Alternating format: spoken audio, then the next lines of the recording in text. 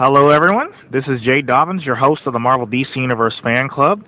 We are live at Kansas City Comic Con, and I would like to introduce to you a very special guest. He is best known for his role as young Clark Kent in Superman 1, and of course, the horror film Pumpkinhead.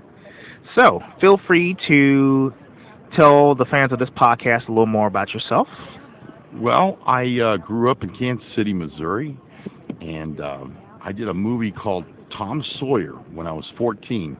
I was picked out of a big audition that they did across the United States for Huck and Tom and Becky Thatcher, and they ended up picking me and a young girl by the name of Jodie Foster and a young gentleman by the name of Johnny Whitaker. And we all three did Tom Sawyer together, and that's where it started in 1972. Then I went on to do about 4 or 5 Disney films, and then I did a film called The Hazing, Campus Corpse, with Charlie Martin Smith. And it's about a fraternity hazing where a track star gets caught up in the death of another hazed college student. And the editor of the film, Carol Littleton, had been called by Richard Donner. He was looking for an editor for Superman. And so he went and saw this film that she was editing, and she said, "You got to take a look at this kid, Jeff East." And Donner looked at it, and the next day I was called into his office, from Lynn Stallmaster and the casting director and Ilya Salkind, the producer, and they said, "Hey kid, you got a passport?" And I'm like, "Yeah."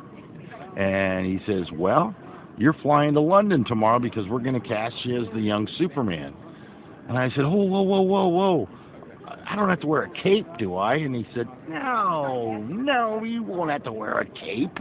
You just wear regular clothes like a regular guy." And I'm like, "Oh, cool, I'll do it." So I flew to London the next day, and you never know, I was Superman.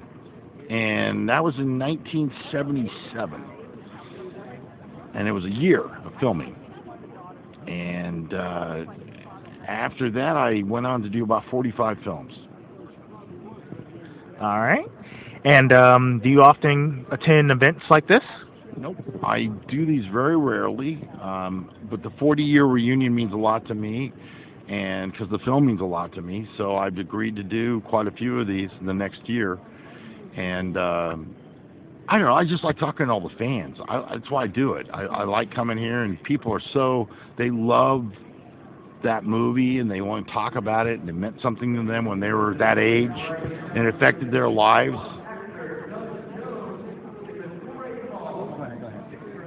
So I said, yeah, absolutely.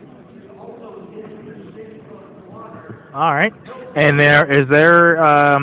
can you tell some, the fans of this of this podcast, anything we need to look for later on, like any upcoming projects or promotion of products or any charity events?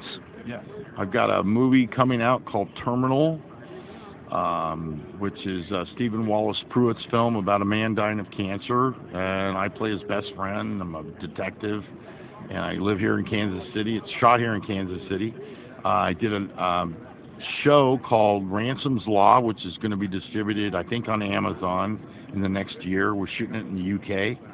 I play a CIA operative, lawyer, quote-unquote lawyer, and the Mansfield killings down in Arkansas, getting ready to shoot in 2018, where I play the defense attorney for a very famous civil rights case that happened in 1948. And I'm looking forward to that. And I've got many, many projects in the works.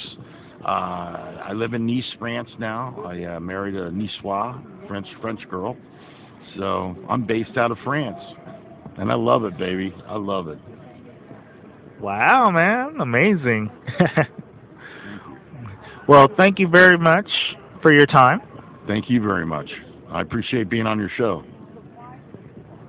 Thank you. That concludes this interview. Feel free to visit us and like us on Facebook. We are available on iTunes, the Google Play Music app, and YouTube.